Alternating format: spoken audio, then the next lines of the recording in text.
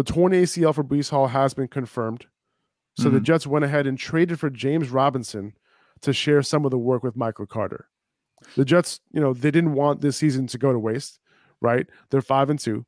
So they're doing what they can do to keep this train rolling. Now, as far as the situation on the Jets, I'd expect this to be a timeshare between Carter and Robinson. I think Carter will be the primary back for now, until Robinson starts to learn the playbook a little bit and all that. And eventually maybe Robinson can be a fantasy RB2, maybe.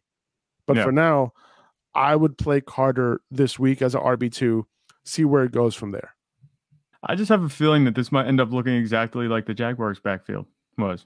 Not that Michael Carter is the talent that Travis Etienne was, but, James Robinson kind of being early down and then Michael Carter being the passing down and Michael Carter being overall a better fantasy running back. If I had to pick between Michael Carter and James Robinson being, the fantasy relevant running back, if only one of them was going to be fantasy relevant, I would go with Michael Carter. I think he's going to get the passing work.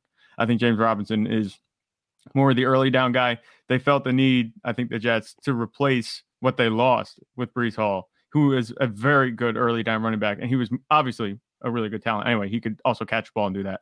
But if they want to talk about, just filling a role in the offense that they don't have anymore, I think they brought James Robinson in to do that. I think that Michael Carter is still the guy to have. I could see James Robinson being the early down guy. I could see him being the goal line guy. This is a team that is playing good defense, and they probably want to continue to run the ball.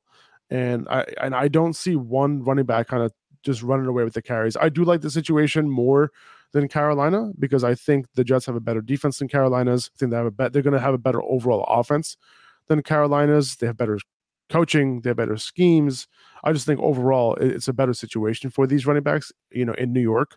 So I'd rather, have these Jets running backs on my roster. I don't think that one of these guys is just going to completely stand out.